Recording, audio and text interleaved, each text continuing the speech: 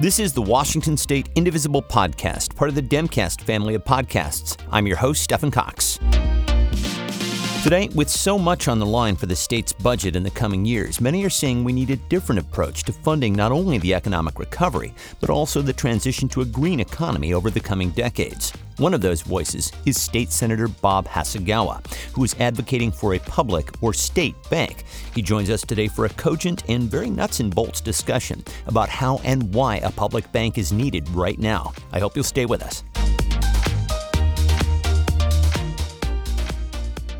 We are with Senator Bob Hasegawa. In this year's legislative session, he introduced the Washington Investment Trust Bill, which would create a public bank. And since he is running unopposed this year, he is using his time and platform to promote the creation of a public bank for our state. And so he's here to tell us a little bit more about it. Senator Hasegawa, welcome. It's nice to see you. Well, thanks, Stefan. Thanks for giving me the opportunity to talk about this with your listeners. So here's where I want to start. This is a big topic, and I will just confess that I do not have a head for finance. So I'm hoping that we can break it down so that people like me can understand. So let's just start brass tacks. What is a public bank and how does it work? So it's not rocket science, and people try to make it seem much more complicated than it actually is. In fact, if you've watched It's a Wonderful Life and seen Jimmy Stewart try to defend the purpose of his bank, it's not any more difficult than that. So, in fact, I have a link to that in the chat if you get to the relevant for visual reference. Great. Yeah. At any rate, right now, just the state and every public entity, just like we as individuals, need someplace to keep our money unless we want to keep it under our mattress, which is not the best idea. So the state's banker right now is a big Wall Street bank, as it usually is. It's U.S. Bank is our current banker.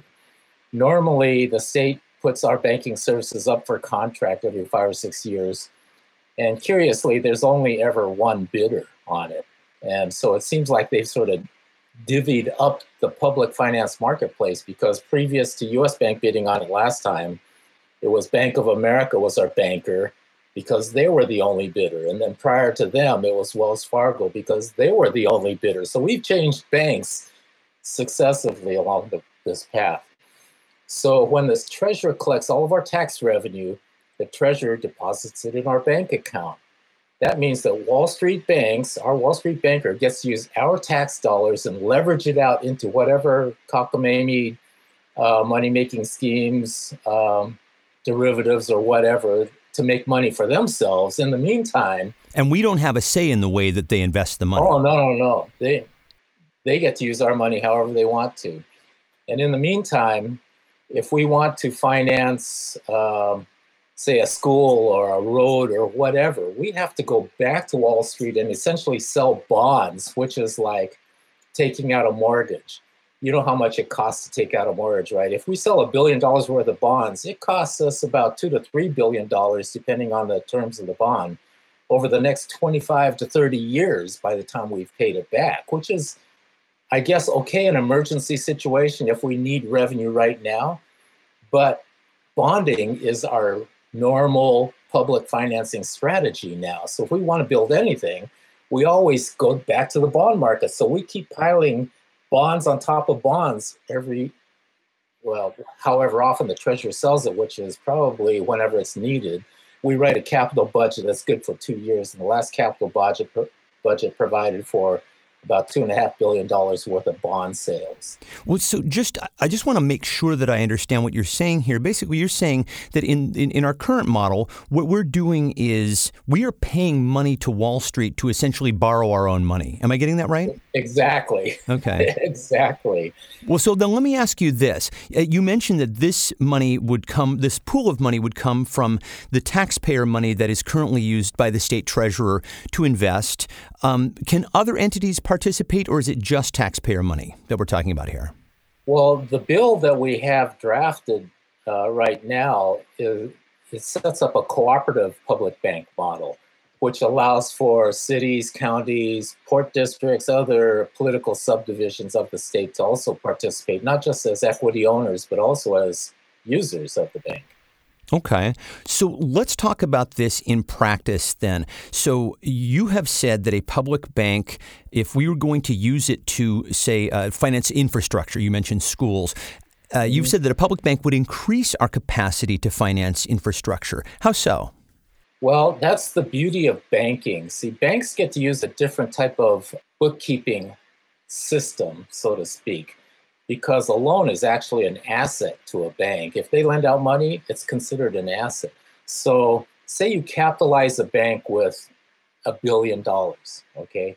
But if it's the depository for all of our tax revenue as well, then that investment that we put into the bank leverages out to the capacity of the amount of deposits you have up to safely 10 times. So in other words, say we capitalized a bank with $1 billion, but it was also the depository for all of our tax revenue.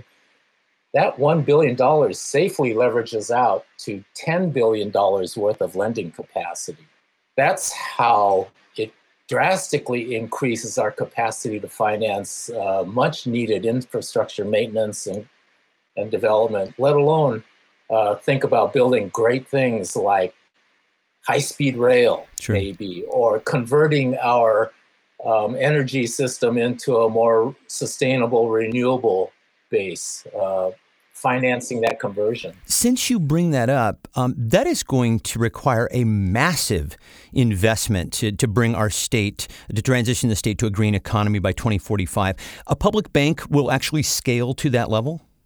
Depends on how big, how much, because I said you can leverage that equity investment up to 10 times safely, right? So if it's more than $10 billion to do something like that, then it's a judgment call on how far do you want to leverage it. Public banks, though, are different than commercial banks in many different ways. Number one is the mission that it operates on. Its mission is public benefit based as opposed to shareholder benefit based. And it's backed by the people of the state.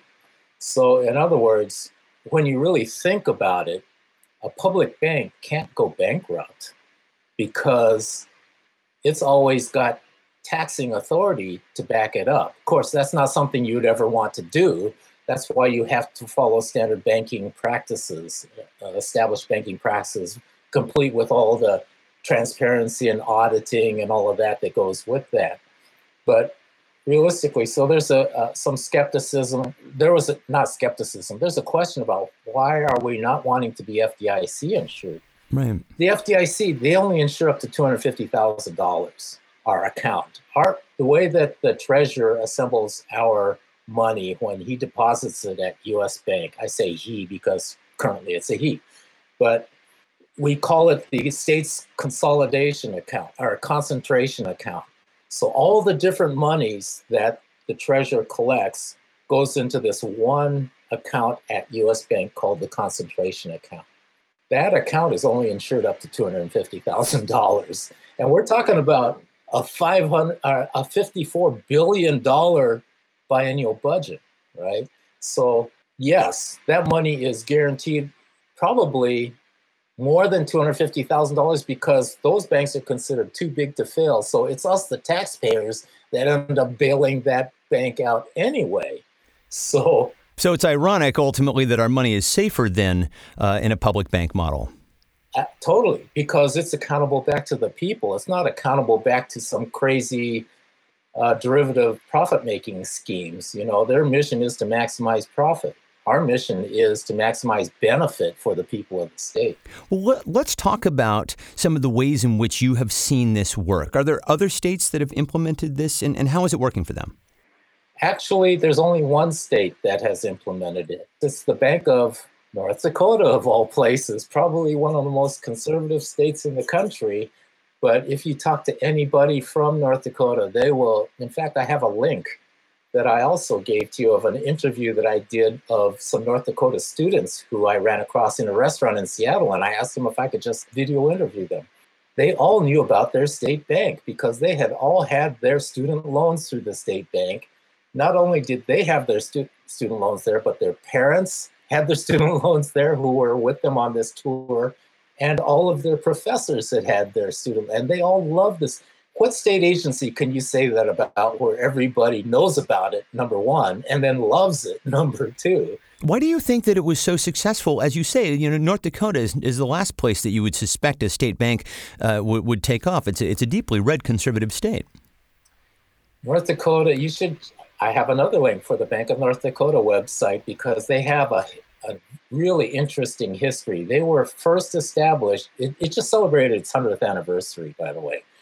So back in the day, in the progressives era, people were so upset with both the Democrats and the Republicans because they felt they were all in the corporation's back pockets. So they voted everybody out and voted in this third party known as the Nonpartisan League. And that Nonpartisan League, it didn't last very long, but these institutions that they established remain. And to this day, for instance, the Bank of North Dakota just issued their 2019 annual statement a couple months ago. They reported their 16th consecutive year of record profits, returning 18.6% return on equity. 18.6% is unheard of by any investment standard like the State Investment Board. Our State Investment Board invests all of our pension fund money. And I'm not saying that we should redirect the pension money, so don't get me wrong, but I'm just using this as an example. They are considered one of the best investment boards in the country, and they target 6.5% to 7% annual rate of return. Bank of North Dakota just paid almost 19%, 3 times more than what our best in the country State Investment Board is targeting. But that 16th consecutive year means that during the Great Recession, it was still making record profits because what it was doing was reinvesting back in the people. It wasn't investing in all these collapsing bubbles that were happening out there. So the biggest benefit right now in this down economy of a public bank is that they are counter-cyclical to the economy. Whereas commercial banks are cyclical. When the economy goes down, they tighten credit up because they're not so sure that borrowers can actually pay their loans back, right? So that's why interest rates keep dropping and they're trying to get more people to be able to qualify for loans. It's tightening up. Public banks, on the other hand, are counter-cyclical. When the economy goes down, they can create all this credit on their books to keep the economy chugging along. So small businesses actually have access to credit in hard times because we're going to get through the hard times. And that's the main benefit at this point in time for a public bank is to get us through our economic crisis. I should mention that you are the vice chair of the Financial Institutions Economic Development and Trade Committee. How did you personally get interested in this? It's always been one of those, I come from kind of a pretty left-leaning background. I was a labor organizer. I was the head of the Teamsters Union here for about a decade, just shy of a decade.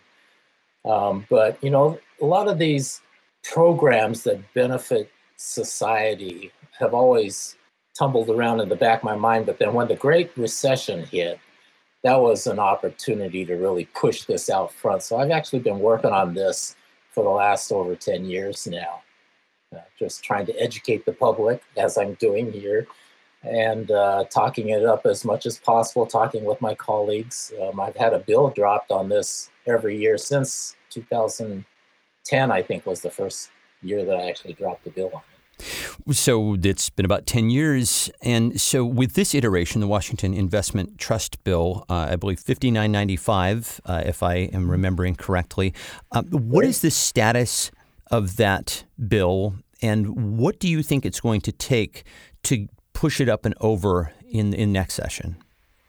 Well, there's a difference of opinion amongst myself and some of my colleagues who are actually supporters of a state bank. They do not, a couple of my colleagues, and we need to have 25 votes to pass a bill off the Senate floor. So I've had to make some concessions myself in what the bank can do. But in order to get those votes, I've had to concede that, number one, it would only finance public infrastructure. So it would not be able to benefit us actually to support small businesses and that sort of thing through this economic crisis, nor would it allow us to benefit, say, student loans. Though I imagine it's your hope that eventually it would. I'm hoping that, yes. Well, so then how do you see the bill's chances for passage in 2021? I think that we have really no choice. We have no public financing options right now short of raising more taxes or cutting the budget, which is unacceptable because it was stripped down after the Great Recession, and we had never recovered on many of the social programs after the Great Recession. So you see income inequality just everywhere you turn your head, and more people on the streets, homeless, and there's a huge need out there, and we have no capacity to finance anything. And our only tools, the only levers we have to pull are raising revenue, which undoubtedly would be a regressive tax, or cutting the budget. We could take a look at clawing back some of the corporate tax breaks, but we should first look to make sure that they're not just giveaways to the corporations. If they're a giveaway, we should claw it back. If it's actually providing a net benefit to the people, then we should probably keep it. Or we can sell bonds, which we can't do because we are bouncing off our debt capacity. Remember how I say we go bond every year? Well, the Constitution has a constitutional debt limit, and we've been bouncing off that debt limit for as long as I can remember. So we don't really have the bond capacity or the scale to even sell bonds, nor should we really, because all we're doing is providing all this free profit for Wall Street. So this is a public bank is the only new lever we have to pull, and it does so much more than just increasing our public financing capacity. It's a new source of revenue without raising taxes. That's like the holy grail of public finance, raise new revenue without raising taxes. Absolutely. 100% agreed. So as I mentioned at the top, you are running unopposed this year. And so you are taking your time, your capital to help promote the idea of a state bank. So you are talking to a very motivated group of activists here through this show. How can we help you? Well, you can pass a model resolution. I'm also doing a public banking virtual town hall on September 30th at 7 p.m. The purpose of this town hall is to just show broad-based support. So we have electeds from all around the state who are going to be on a panel to talk about public banking. The county executive of Whatcom County, to the former county treasurer of Spokane County, to a Spokane City council member, to a Seattle City council member, to a Port of Seattle commissioner, to a King County council member. All these different people are going to be just talking about it. And I'll also be having an assembly member from California who has been highly responsible for getting California's bill passed. California passed a bill last fall that allows up to 10 California cities to establish their own public banks. And then, so those cities, many of the cities, Los Angeles, San Francisco, Oakland, San Diego, you name it, they were all working on this, and then COVID hit, so it kind of threw cold water on their effort. So California is going to be dropped. They did drop another bill near the end of session, so they didn't have time to go through the process, but it was to make the statement that next session, they're going to be looking at a bill to allow the state of California to create its own state bank. And by the way, the governor of New Jersey, Philip Murphy, got elected with a public bank as a cornerstone of his platform. And so he's in the process of setting one up for the state of New Jersey now. And I don't know whether this is a pro or con in favor of the effort, but he's a former Goldman Sachs C-suite executive, is taking that knowledge to the public financing arena in New Jersey. It's not one of these like wild, crazy ideas. It's just sound public finance, best use of the taxpayers' dollars for the benefit of the people. It sounds like it's gaining broad appeal, and we certainly would like to help in that capacity. And we certainly thank you for your time. I appreciate you breaking down some of the more complex aspects of this. Senator Bob Hasegawa, thank you so much for joining us. Absolutely. Thank you, Stefan. And we will also have information about how you can create a model resolution and also about the virtual town hall that Senator Hasegawa mentioned. You, of course, can find that at indivisiblepodcast.org. And that is it for today. Our website is indivisiblepodcast.org, and our email address is indivisiblepodcast@gmail.com. The Washington State Indivisible Podcast is a production of Get Creative Inc. and is part of the Demcast family of podcasts. Learn more about Demcast at demcastusa.com. Special thanks to Amanda Eichelberger. Thanks also this week to Catherine Feist-Sears. Special thanks to Lori Caldwell. And as always, my thanks to you for listening. We'll talk to you next time. Bye.